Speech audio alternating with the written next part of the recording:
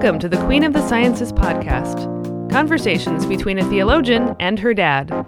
I'm your host, Sarah Henlicky-Wilson. And I am Paul R. Henlicky. Today on the show, boy, are you ever in for an experience?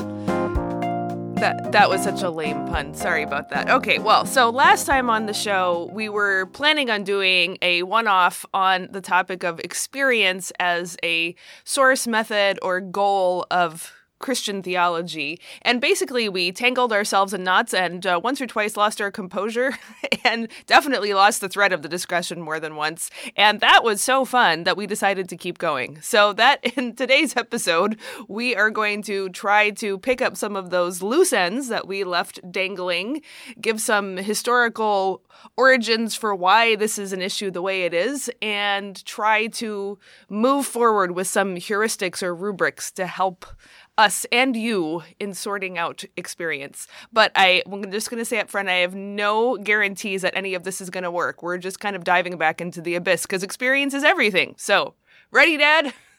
I'm ready, Sarah. It's going to be an experience. Just like Jimi Hendrix would have us have. Okay, so Jimi Hendrix was a famous rock and roller from the previous century, for those of you who are not aware of that. Okay, now, Dad, please. That's right. Okay, and by the way, listening to him on the guitar do the national anthem was quite a trip. Well, I could say in this respect, quite an experience, no? Anyway, all right. To sort this out, since experience can be anything and everything, is everything, you have to make some distinctions, some analytical distinctions that prove useful to making our way through the fog of experience. And in theology, I think that's chiefly and basically a distinction between experience as source of knowledge of God and experience as product of knowledge of God. And the latter is Paul's fruits, not sources, but fruits of the Spirit. So we're going to get to that, I think, in a while. But first we have to ask some questions. Why has experience emerged as a possible source of theology, particularly in the modern period? And why is that deeply confused or problematical? And number two, and this I think, Sarah, was one of your big concerns, why is discernment of the religious affections an important art, both a pastoral art and really an art for every Christian, the art of self-examination? Introspection, I would say, in the light of so-called extrospection, looking outside oneself to the Christ who comes through word and sacrament. And then the third question I think we have to ask is the question of relevance or attention to the social, spiritual, cultural context, here and now, in which Christian preaching, teaching, mission, and ministry take place. So I propose in this episode that we work our way through those three. How does that sound? It sounds like the difference between the systematic theologian of the pair of us doing the outline versus the person who writes a lot of fiction on the side doing the outline for the episode. I think this one will make a lot more sense. So let's try it. Okay, but I'm sure your synapses will be firing as we move along here. Of course. Probably with objections every step of the way. But, hey, that's the fun of this. So that's right. Let's go. Okay. So first, why has experience emerged in the modern period, eventually even as a possible source of theology? And why is that so problematical? And I would suggest this. The emergence of experience goes back to the rise of modern science and the epistemological dispute between René Descartes and John Locke. Okay, just a pause here, Dad. This is another thing. It's Descartes, not Descartes, Descartes. So just go back and say the epistemological difference between Locke and Descartes. I'm sorry, I should have told you sooner. It drives me nuts. Okay. And I will cut this part out. I think you're putting Descartes before the horse. Anyway. I am going to keep it in now just because you said that. Sorry, I'm snorting. This doesn't bode well for the rest of the episode. All right. The epistemological dispute between René Descartes and John Locke. Descartes' Meditations on First Philosophy showed that immediate sense experience was not reliable. That's his method of doubt. In fact, the progress of science, he argued, depends on transcending the naive literalism of first-person sense experience. For example, according to first-person sense experience, the sun rises and sets around our fixed planet Earth. And we know since Copernicus that that's just not true.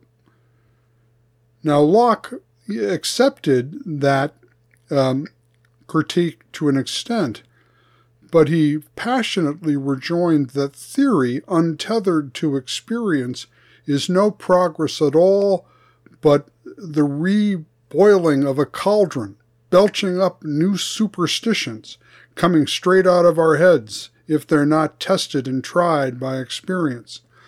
And I have to point out here, Sari, there's a certain irony to Martin Luther's term enthusiasm, the idea that you have a direct inspiration from God that authorizes new revelations in you, an experience of the Spirit.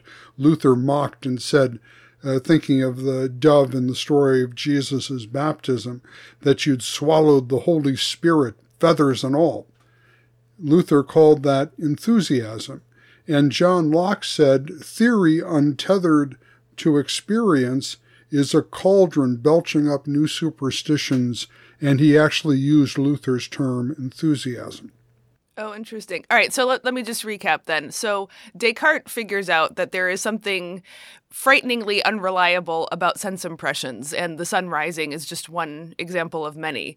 But Locke said if you try to solve that problem with theory or intellection alone, you're going to come up with just as many false trails as your naive sense experience. This sounds to me like it's rooted in very ancient Western philosophical debates, but kind of is taking on maybe a new urgency as, you know, the scientific method and experimental accuracy to some degree with the rise of new instruments for measurement is making it a more urgent question. Is that correct? Absolutely, Sarah. And here's the thing, and this is so characteristic of the epistemological arguments of the Enlightenment, everyone was trying to hitch their philosophical wagon to the increasing prestige of the natural sciences and the beginnings of the ideological appropriation of natural science we can see right here in this debate between Locke and Descartes. So Descartes. I'll have never mind. Let's see. Why then was this personal sense experience so important for Locke? He found it politically to be the foundation of personal autonomy. The foundation of personal autonomy. For Locke, you have an inalienable right and dignity to test ideas according to your own experience. And this is politically potent doctrine at the roots of modern notions of personal autonomy. Don't tell me your grand ideas. In my experience, that just ain't true, and I ain't buying it. And that's, the kind of the Lockean stand for individual personal autonomy. Now, Sarah, if you think back to our episode on revivalism, this was precisely George Whitfield's pitch. The new birth could be had in your own personal experience, making you Pope, your own personal Pope, so you don't have to believe anyone religiously who fails your own experiential test. And from there, the modern mutation of Reformation Christianity into born-againism proceeded after the great revivals, until it mutated, I would say again, in our present-day secular culture of personal autonomy. It's still founded on personal experience played as a trump card against any and all external authorities. This trump card is played to discredit and so obscure the factual role that traditions, both toxic and salutary, actually play in forming experience. And I'll let you react to that, but then I'd like to give a few thoughts from Nicholas Walterstorff and Hans-Georg Gadamer. Okay, well, I'm sure I won't do better than either of them. But actually, I've just been reading John Locke's Second Treatise of Government for a later episode. Won't give any spoilers away yet. And one thing that strikes me is immediately, you can't help but notice in reading it, is that he is writing against the divine and absolutist right of kings in the governmental treatise. And so I can see, I'm from what you said, I'm guessing that for him, this sense experience to defy authority in the name of personal autonomy is addressing a genuine need that people under the power of others have to not be controlled, not be told what they think, what they feel, what is true, especially when it is contradicting their own reality. And everybody goes through this. They're expected to feel or see or think a certain way, and they just don't. And then what? What are you supposed to do with that? So Locke is trying to establish some kind of space for that.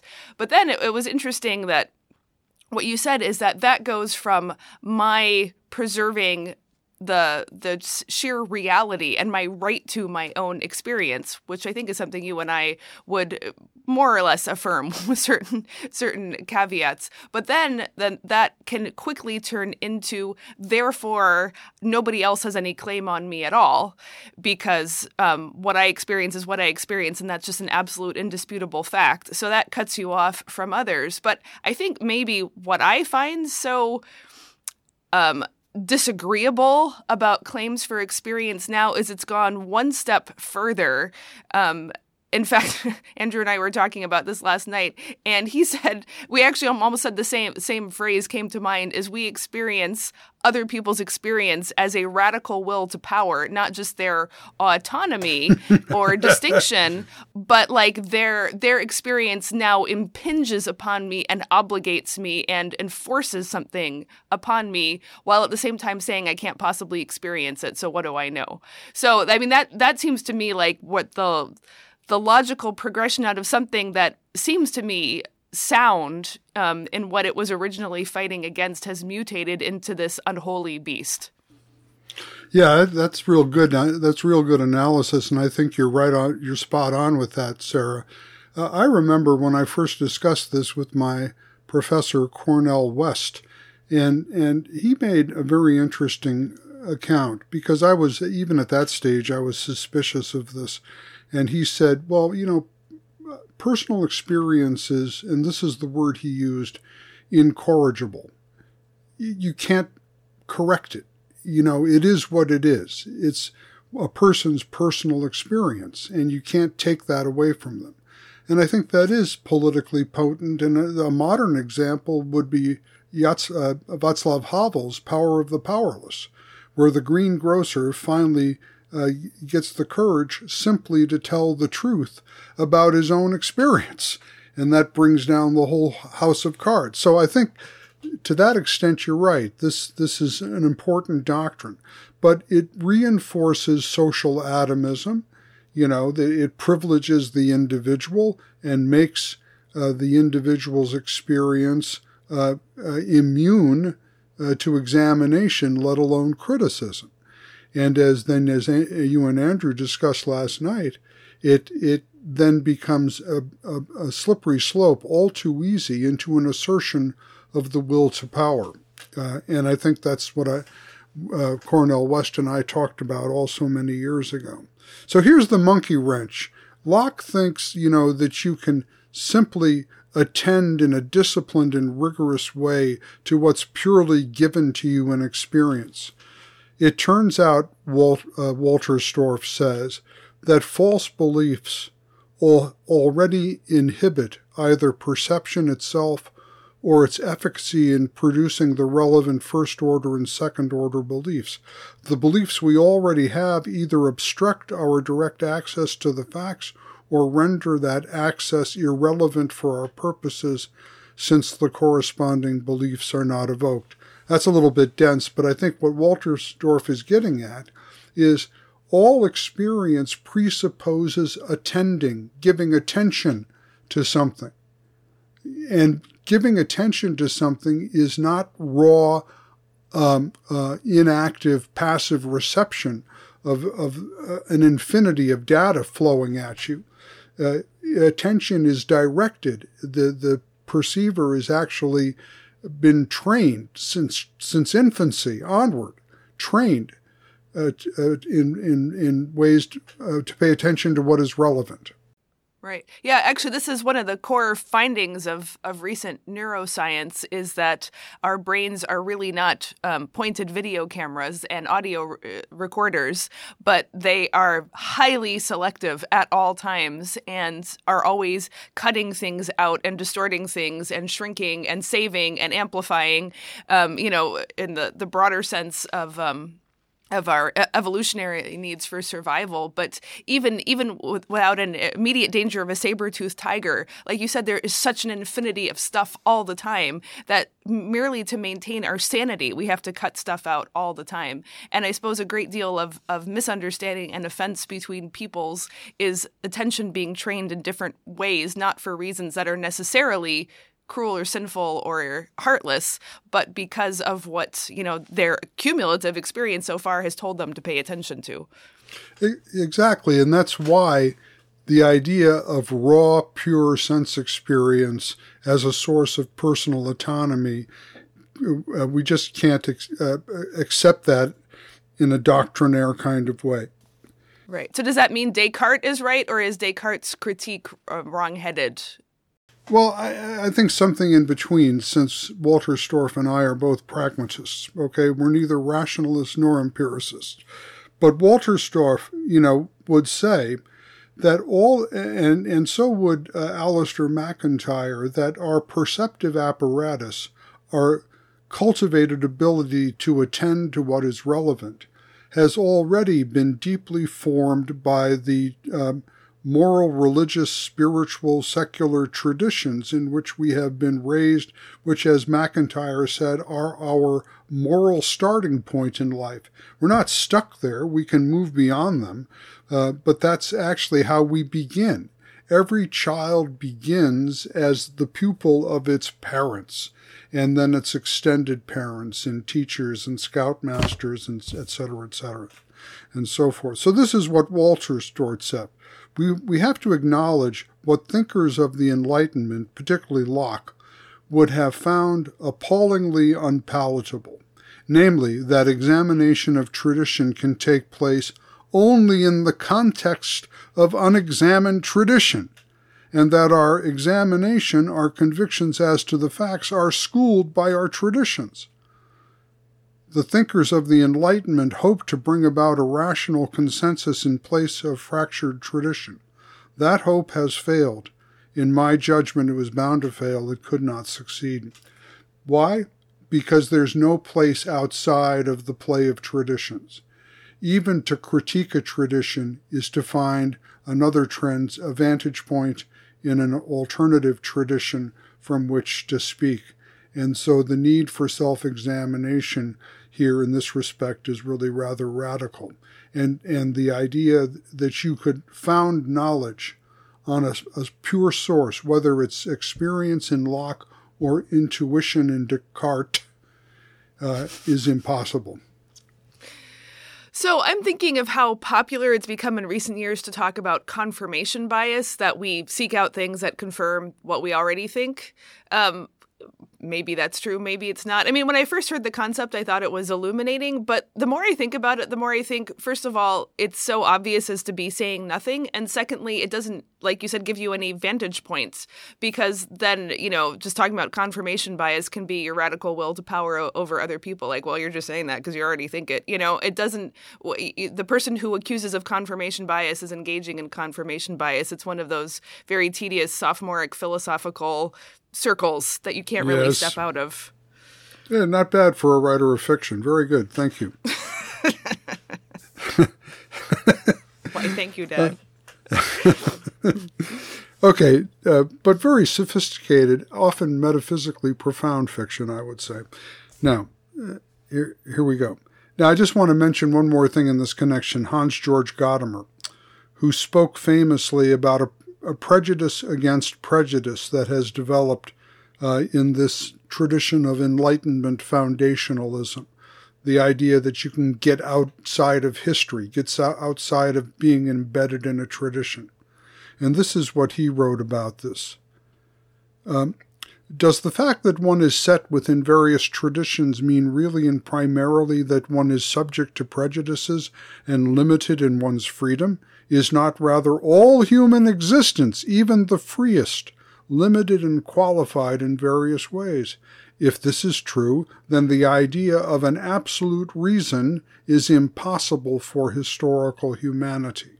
Absolute reason would be, take your pick, Descartes with his intellectual intuition or Locke with his experiential verification as a foundation of knowledge. Reason exists for you only in concrete historical terms. It is not its own master, but remains constantly dependent on the given circumstances in which it operates. In fact, history does not belong to us, but we belong to it. Long before we understand ourselves through the process of self-examination, we understand ourselves in self-evident ways in the family, society, and state in which we live. The focus of modern subjectivity is a distorting mirror.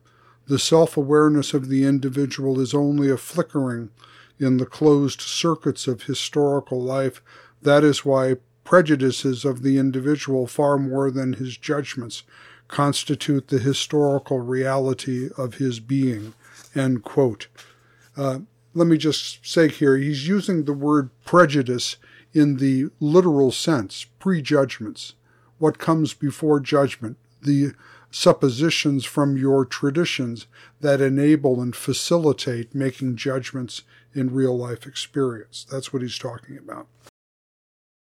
Well, I think that's all super insightful and wise, and I think I would basically agree with it. And I can immediately see the problem that all of this heritage from Descartes and Locke onward we've inherited in the wake of the European religious wars means fundamentally for us even now that if we cannot force people to see the same way as we do by reason, then what is left but to force people by force? I think there is still a deeply embedded fear of violence behind the abandonment of some kind of common reason that stands outside the bloody flux of history. Yeah, I think that's right. And ideologically, for some people, that's the role that natural science is supposed to play now, though we've witnessed, especially since COVID, the political weaponization of science to the extent that science itself is now becoming suffering a legitimacy crisis in some to a definite extent. Well, it was even before COVID started. We've talked about that a little bit. But yes, it certainly accelerated. So now I think, Sarah, it's time for you to talk a little bit. You have developed a kind of an inventory for the examination of religious experience. And I think what you've said about this is pretty important. Just some Lutheran reminders here. For us, the issue of experience is framed by the sovereign and merciful claim of God through gospel, word, and sacrament. You are mine and I am yours. And this experience of the gospel is simply and solely the surprising gift of self-entrusting faith in it. It actually happens that I'm given faith. We do experience this, okay? And this experience is precious because it's also militant. We live in a world in which there's a maelstrom of voices, including the voice of our own antecedent personal experience, that want to form our identities, claim our service, which idolatrously are treated as ultimate or demonically claim us as the final word. So it's into this maelstrom of experience and the various voices that are claiming to interpret it for us, including the voices that are playing like tapes in our own heads. It's in this context, I think, that Luther was right to say that faith is often a battle against experience in the sense that one's trust in one's identity as a redeemed child of God is often under trial and testing, demonic assaults or idolatrous counter-attractions.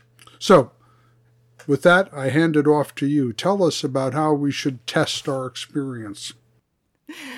Okay, well, just to your last point there, I mean, I'm just going to signal this again. Once again, we're just not even going near the question of how we know that that stirring, beautiful, unmoving account you just gave is actually what we should be doing. You know, we're on some level accepting the givenness of the gospel as we have received that. And so I guess here we can't go into why should anyone believe that. That is a separate kind of question, and it certainly doesn't entail experience, but we're just going to, I guess, set that aside.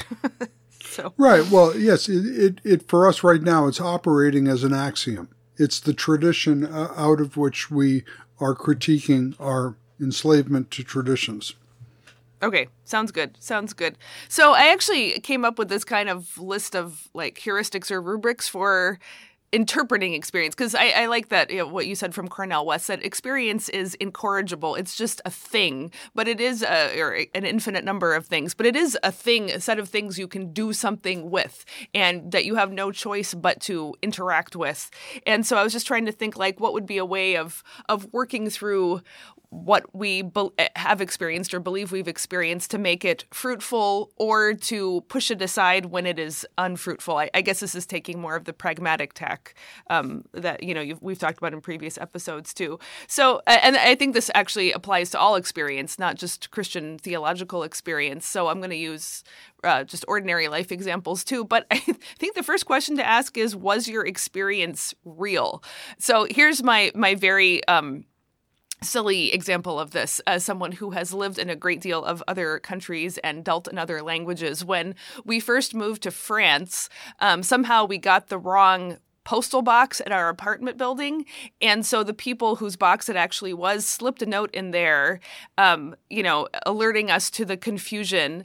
And then it said that they demandé, that's the cognate word in French and in English is demand, that they demandé that we move to the correct postal box. And I was probably a little hysterical and overwrought, having just moved to a new country with a 3-year-old child, and none of our stuff had arrived, and starting a new job and everything. And I was so offended that, you know, we're foreigners and we're guests and we're new in your country, and you demandé that we change our postal box? Like, how are we supposed to know we had the wrong postal box? Well, about a week later, as I was doing my French lesson, I discovered that demander in French does not mean demand. It means ask or even request. It was a perfectly polite form of expression. Anyway, so my point is that I felt genuine rage and offense at my nasty new neighbors, and it was a completely false experience because of what I brought to it did not allow me to interpret the cues correctly. And I think, as funny as this is, I think this is insanely common of human experience, that what we think we're experiencing is actually not what's going on. Or, you know, anyone who's stayed married for a long time knows that you spend a lot of time sorting out what you think you're experiencing in your spouse or what you think your spouse is experiencing, and then having to actually through conversation find out, oh, that face or that tone of voice did not mean what I thought it meant, even though that's how I reacted to it, experienced it at the time. So that's just the first thing is it even real what you are experiencing? You know, this is a really hot topic now because of the academic discussion of so-called microaggression. Are you familiar with that? Unfortunately, yes. Okay. Do you think that fits into this category, this question? Is it real? Yeah, well... only by way of saying that I think the whole concept of microaggression is so preposterous, and the world can take that not as a microaggression, but a macroaggression against the very concept of microaggression. Just like grow up, people. Come on. So, but you perhaps have something a more intelligent critique to offer than my scoffing dismissal. No, my mama taught me not to take offense where no offense was intended.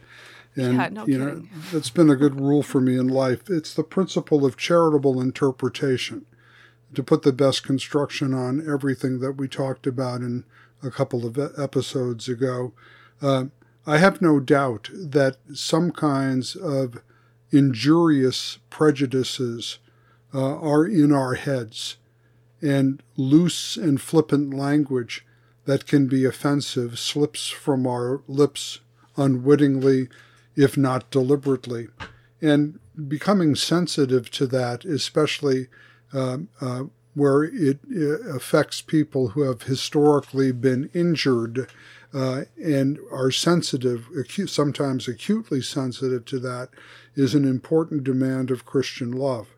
On the other hand, we don't want to ever reduce victims to being pure victims.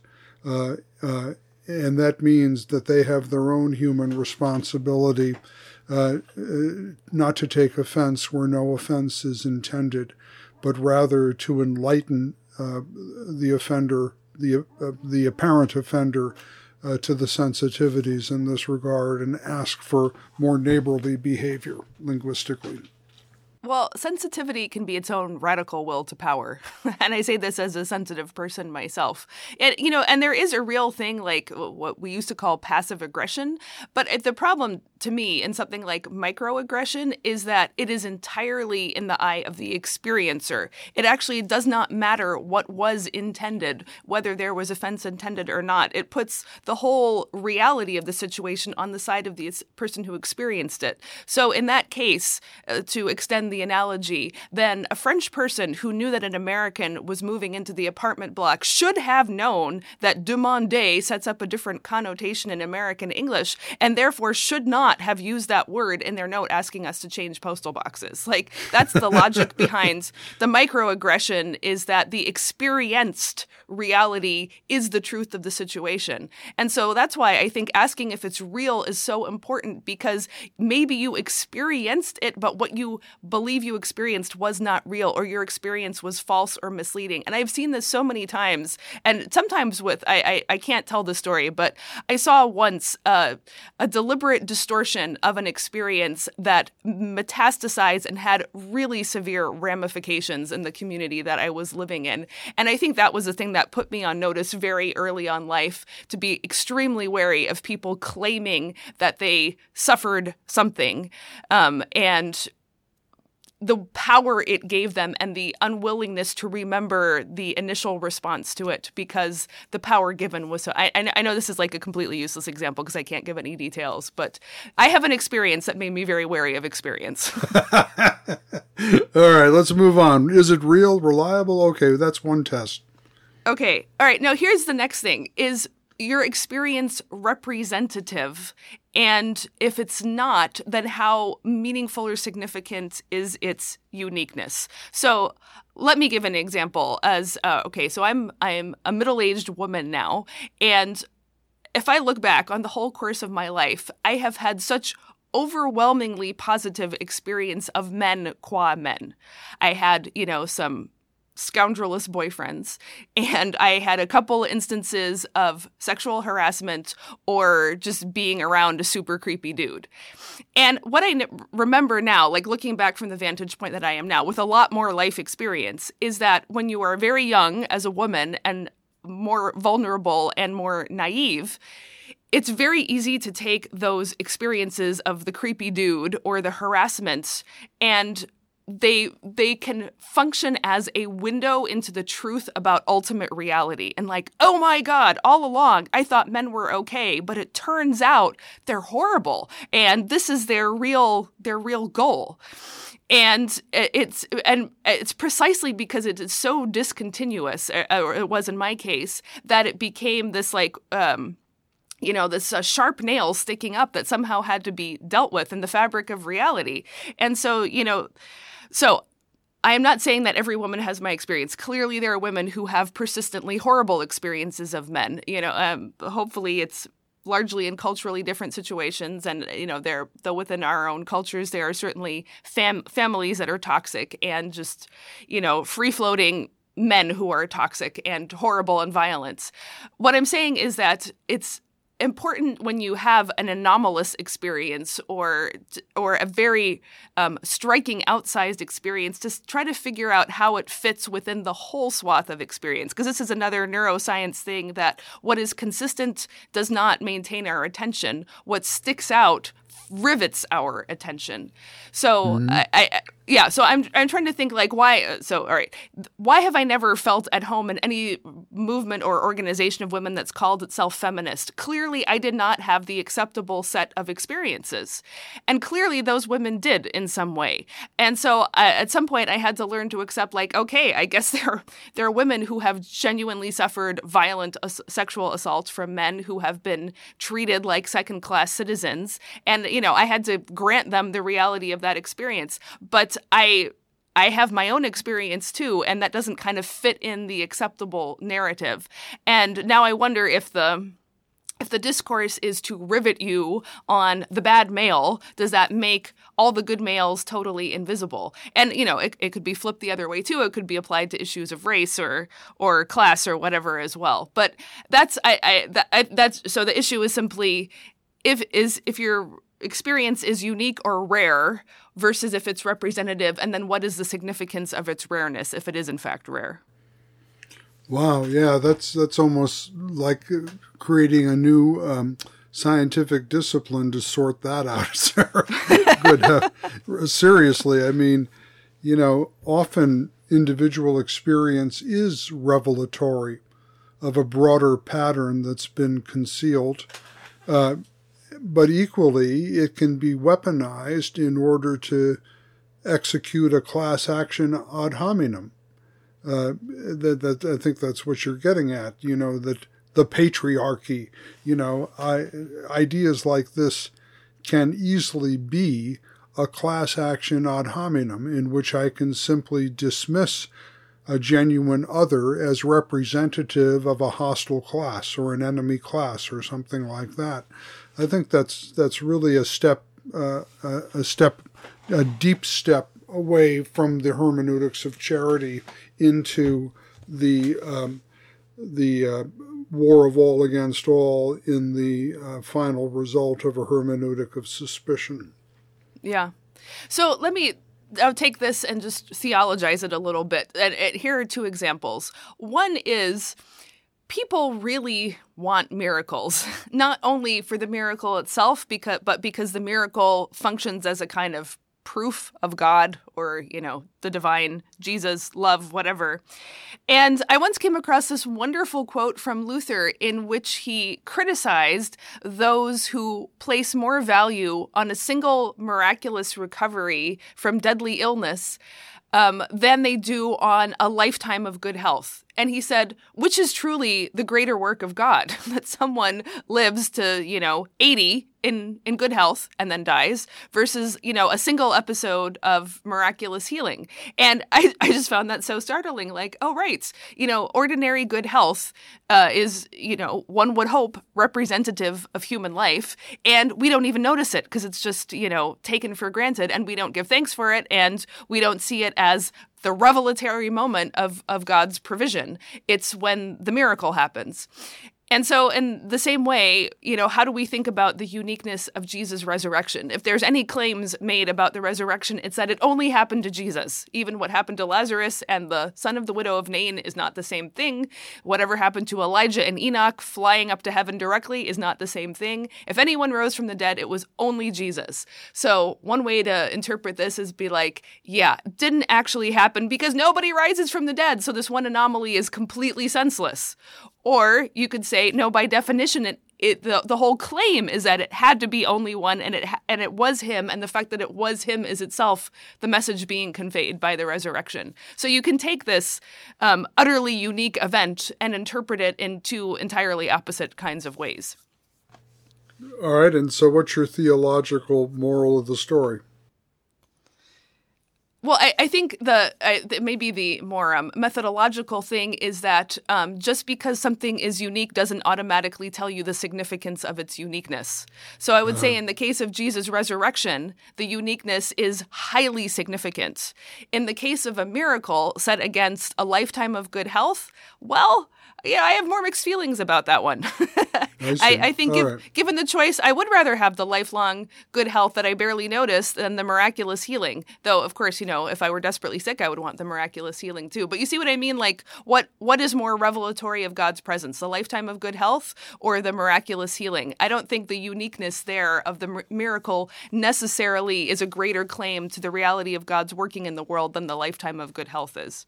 I think that's very helpful, Sarah, very insightful, because I think a lot of weak, substandard Christian theology, both for and against the resurrection of Jesus, regards it as nothing but a miracle. And it can take the miracle in either of the ways that you said, right? And so it's just taken for granted that the significance of the resurrection is a miracle. And I think what this obscures is that the resurrection of Jesus is the divine vindication of the one who had addressed God as Abba Father, and in obedience went to that terrible ignominy of the cross and the dreadful experience of divine abandonment thereupon. The vindication of the crucified, that is unique, and its significance, on the other hand, is universal. Unique and universal. Because he lives, we too shall live. Because he is vindicated, we who put our trust in him in spite of our sins are justified, accepted children of God. So I think that the distinctions you're making are very helpful in terms of thinking about the uniqueness and also the universal significance of the resurrection of Jesus as the experience of the earliest church. So I think that leads logically into the next one, which is, what claim does this experience have on others? And so to build off that, the apostles, let's say, they experienced the risen Jesus. And after a certain point, Jesus ascends into heaven and is no longer directly accessible as he was to the apostles before and after his crucifixion. But for the apostles, what they had experienced had a claim, first of all, on all other Jews and ultimately on the entire inhabited humanity of planet Earth, that this experience of Jesus was in principle open and made a claim on other people. So I think the next thing is, the next question to ask after is it real and is it representative, and if not, how significant is that? Then what claim does an experience make on other people? So is it by definition private, or is it in principle open to anyone? So I suppose like the generous reading of Whitfield's revivalism is that in principle the experience of being born again is open to everyone. It is not reserved to a private elite. Now maybe that's functionally what it became, but I mean his belief was that everybody could experience this born-againism, and therefore there was actually something incumbent upon him, as it was on the early apostles, to try to communicate that to others and get them to experience the same thing. And now I think that's more that actually has more of an edge now than I would have thought previously, because there is, again, something about our re-racializing culture, or what is called like a scurrilously cultural appropriation, that both wants an experience of certain sets of people to make a claim on others, or in my perception, often a radical will to power against others, but then in principle denies their access to that experience. Not only in fact, because obviously if I am this color, I cannot be that color. And I would say if I am this sex, I cannot be that sex. But it even denies access in imagination, and almost seems to want to scare people off from imaginatively entering into other people's experiences. And I have to say, as both a fiction writer and a human being, I think this is a horrifying development, because like the one thing that makes human community possible is the willingness and ability to imagine our ways into other people's experiences. So I guess the two poles there then are, is your principle is your experience in principle open to others such that they could have the experience too? And secondly, does it make a claim on other people whether or not they can experience it directly or imaginatively? And what does that mean? Well, I think that's really great. What is ruled out, Sarah, by what you've described there is the golden rule. Do unto others as you would have them do unto you. Because that rule requires our practical imagination. Walking a mile in the other one's shoes, empathy, entering into his or her experience as best as one can in order to fulfill the law of love. So you're right, if the experience is incommunicable in principle, it blocks empathy and makes love impossible. And maybe that's the point of the will to power that you're talking about. Right. And I think it's really important to say here that the communicability of the experience then is not necessarily that the other person can or has to have it themselves. I think, that's what Whitefield wanted to happen.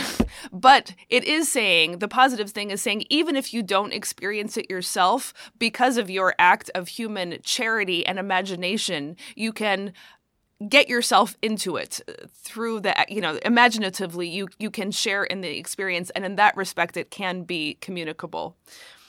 My dear old grandmother, Nanny, who you knew, I'll tell a little story about that. She was an immigrant from Slovakia, and there was a history of oppression, being a minority within a minority for centuries. And they came to America, to a land of freedom, and inherited all the American prejudices as they assimilated. And I remember in the 70s when she watched the television version of Alex Haley's Roots, and it fascinated her.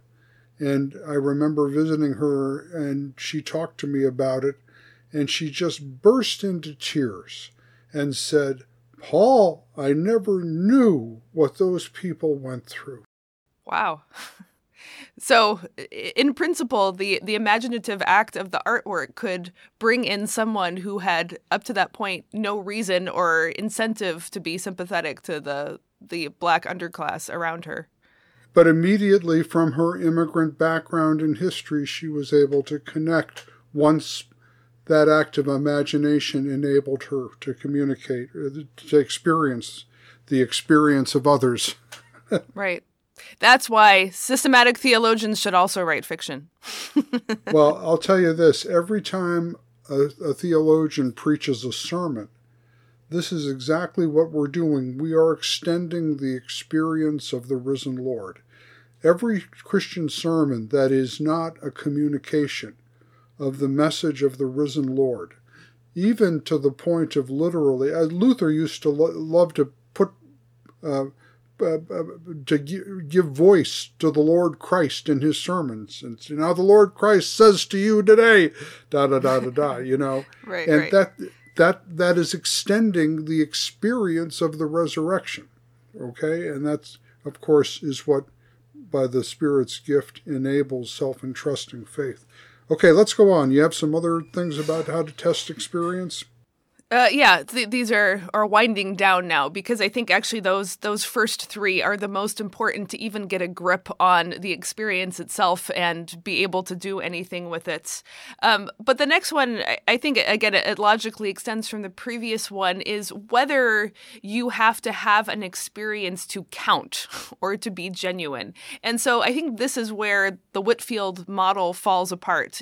Again, to read it generously, it's trying to say, in principle, everyone can have this experience of being born again. But then what it turns into is, unless you have this experience of being born again, you don't count as a real Christian. Or, I don't count as a real feminist because I have not had these experiences of men. But it doesn't only have to be in such a negative way. Dorothy Sayers, the great golden era of detective fiction author, but also Christian apologist, writer of many plays and reflections on the Christian faith. I read her saying once that the only Christian doctrine that she had direct and personal experience of was original sin. She was completely convinced of original sin. And she said she had no experience of any of the other things, even though she was devout, and eloquently defended the Christian faith. But she said she was entranced by the doctrinal pattern of incarnation and Trinity, and they rationally, emotionally convinced her, but not in an experiential kind of way. And I think there was a certain kind of, I don't really understand it, but English evangelicalism that was always dissatisfied with this. Like, you had to experience all these things that the church taught to really count as a Christian.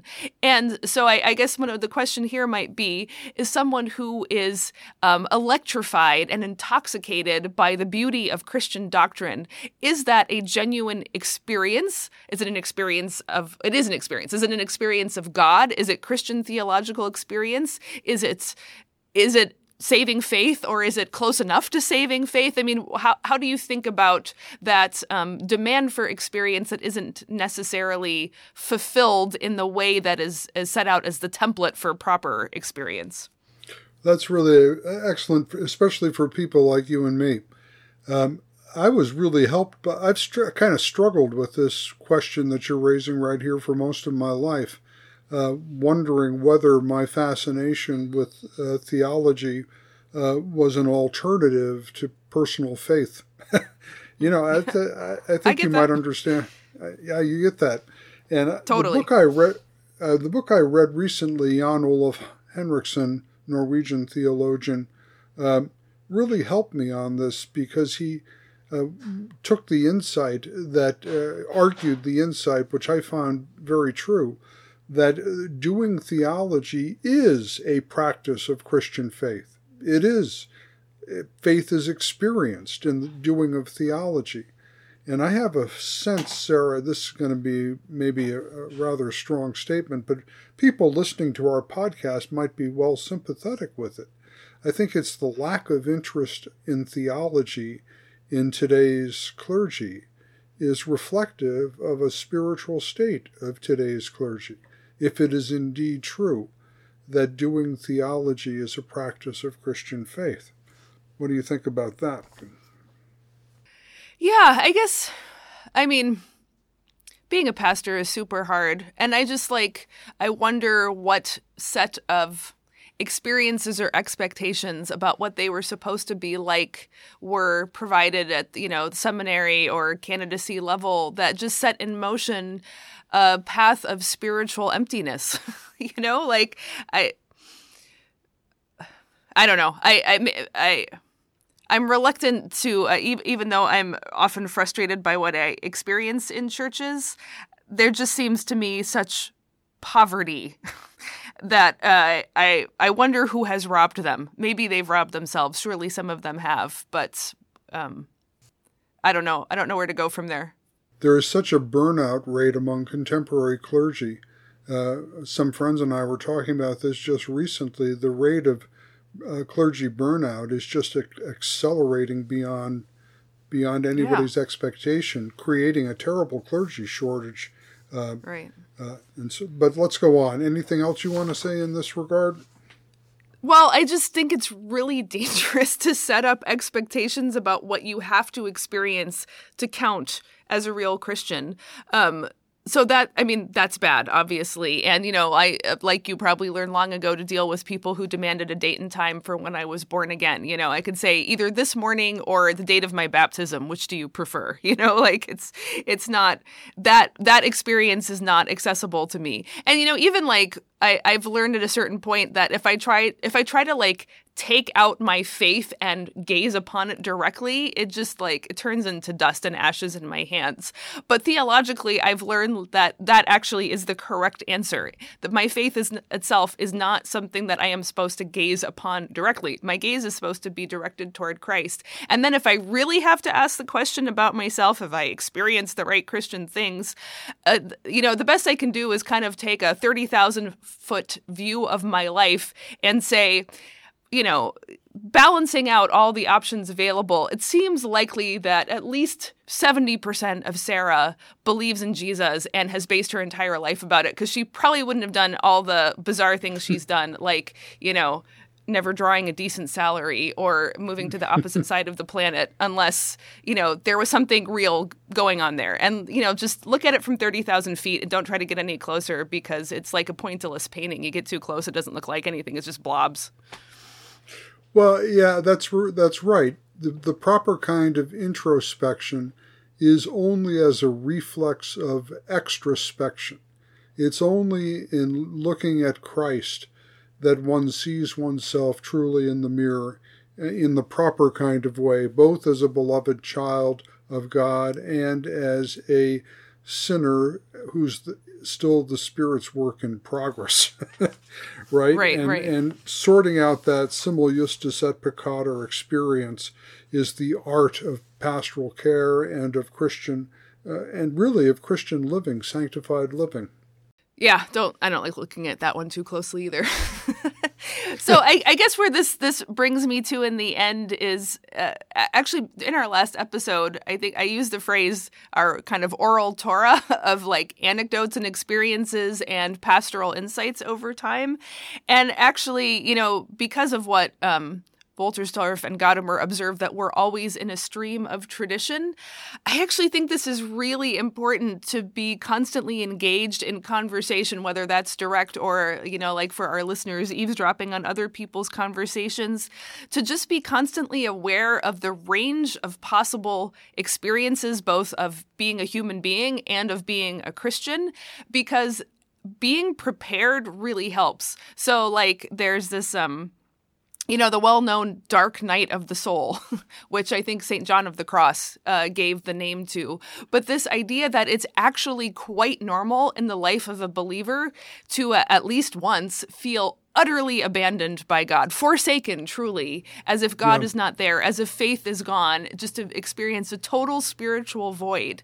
Like, if you go into that with no idea that it ever happens to believers, it's devastating and terrifying. If you go into it having heard of it before and heard people talk about and be like, wow, Mother Teresa of all people, she went through that too. Right. It will not take away the awfulness of it, but it will take away that feeling that you are alone and you are uniquely awful. It will actually, weirdly enough, put you in the company of others, even while you're feeling totally spiritually isolated. Yes, Sarah, that's where the church, the community, is the context of all of our individual faith, so that when my faith is weak, I can lean on the faith of others. And when my faith is strong, I can lift up and hold on to those who are struggling. And you can't take the experience of faith into this region of interiority and isolation without starving it to death. If faith has to be experienced communally if it's to survive all the dark nights of the soul, I would say. Right.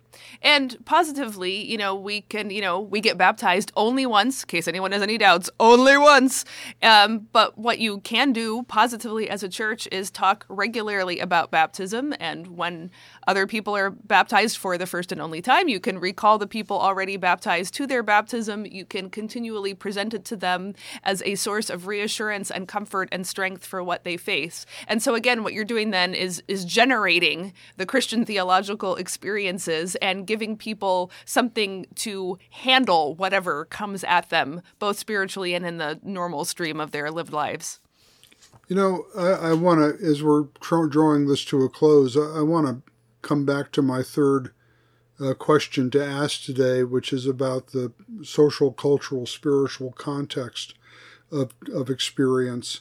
And I remember the great book by John Douglas Hall, Lighten Our Darkness Towards an Indigenous Theology of the Cross, in which he argued, now maybe 40 years ago already, that theology is basically about interpreting experience. It's the interpretation of experience.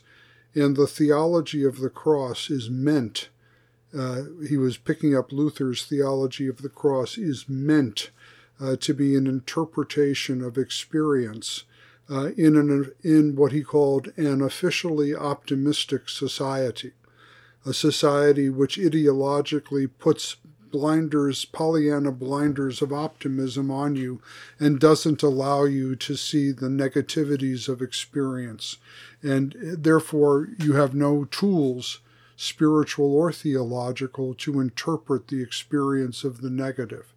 I think that was very, very wise argument, and I would like, Sarah, to get your reaction to this statement from a black Lutheran pastor, my age, who grew up in Jackson, Mississippi during Jim Crow. He was baptized at the age of 10 and confirmed at the age of 14, and he writes as follows: "Our membership was black, but our pastor was white, and I don't ever remember him directly addressing the injustice of segregation in a sermon. His congregants lived with this situation every day of their lives, but their church was silent, and the silence confused me and made me wonder if our oppression was condoned by this white denomination I had joined. Race and racism drove me to a crisis of faith even at that age, though I had no name for what I was feeling. The white churches in the South had acquiesced to the evil of Jim Crow. In my mind, they had sold their souls to the devil. Every day, Southern black Lutherans were reminded of how immoral the doctrine of separate but equal was, because we were not equal. 6 days a week, we were confronted with our separateness, and on Sunday, our awareness of it became even more acute." End quote. So that's my question. What do you make of this kind of divergence between social experience and the experience in the church? Boy, you wanted to end this one easily, didn't you? Thanks for getting revenge on me for the hard questions I asked you last time. Okay, I think the first honest thing to say is I've never experienced anything like this, even remotely. And so, I accept and respect the experience that this pastor had.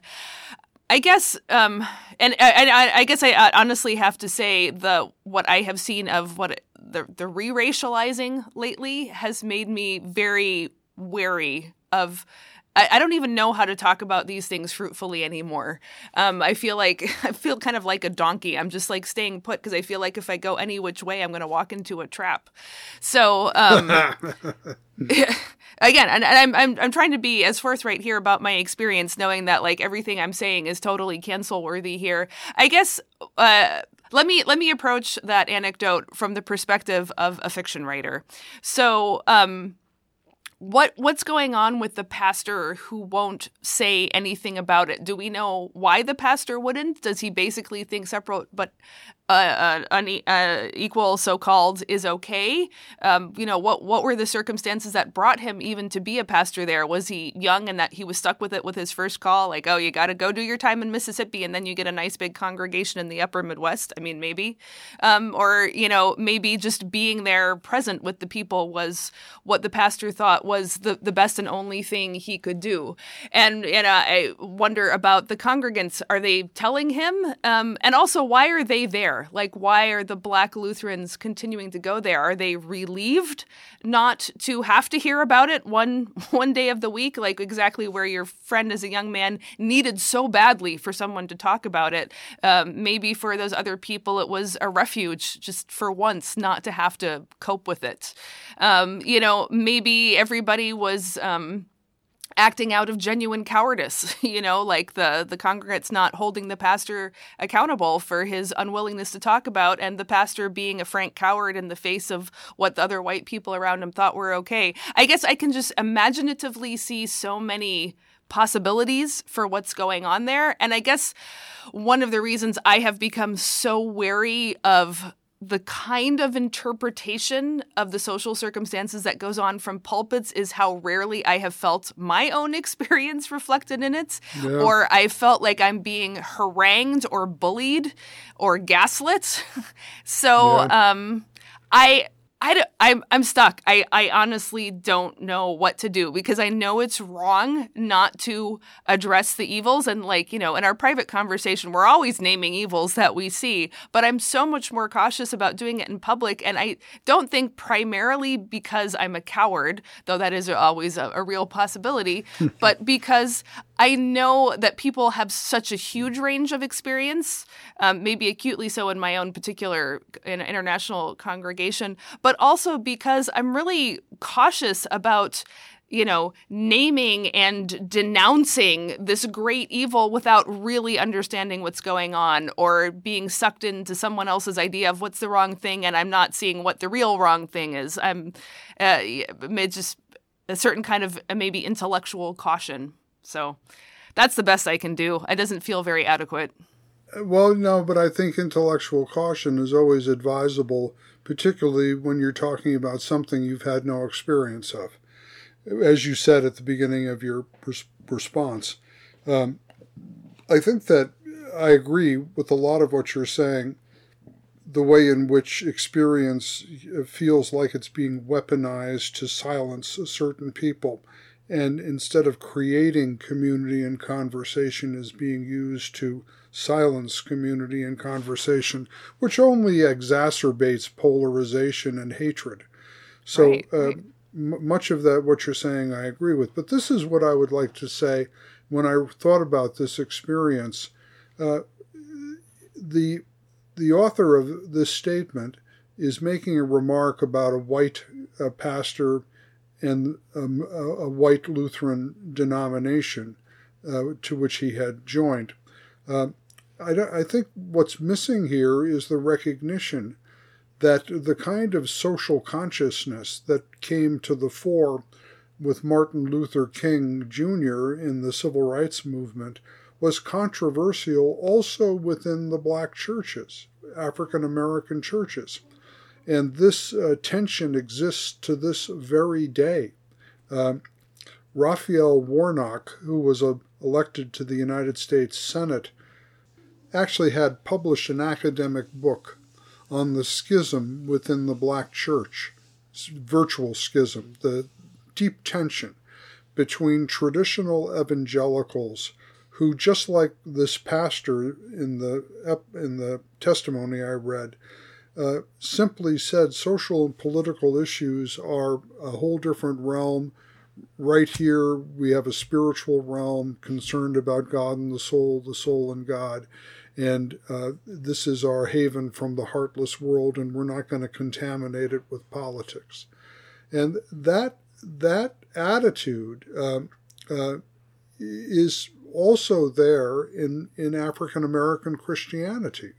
The evangelical wing of African American Christianity tends in that direction. And Warnock wrote a book about the social legacies descending from King and the deep-rootedness of evangelical Christianity among African American Christians.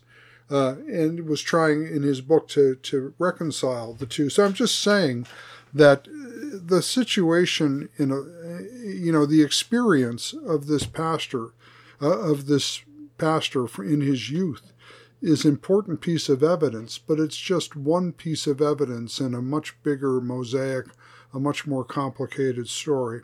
And I don't always feel assaulted when somebody raises a testimony like this. I just want to say it's to be used to invite a conversation, not to shut one down. Right. Okay, well, I feel like we got a much better handle on the topic in this episode, so I'm glad you suggested we should keep going and see it through to the end. I think this is more useful going forward. Yeah, I do too. Thank you, Sarah. You were well-behaved today. Well, I can't say the same as you. All right. Well, next time on the show, we're going to dive into another experience of church in the not-so-recent past by looking at Dietrich Bonhoeffer's book, Life Together. Thanks for listening to the Queen of the Sciences podcast. For show notes and more, visit our website, queenofthesciences.com. To find out more about what we do, visit sarahhinlickywilson.com and paulhinlicky.com. Finally, please leave us a review on iTunes and tell a friend about the show.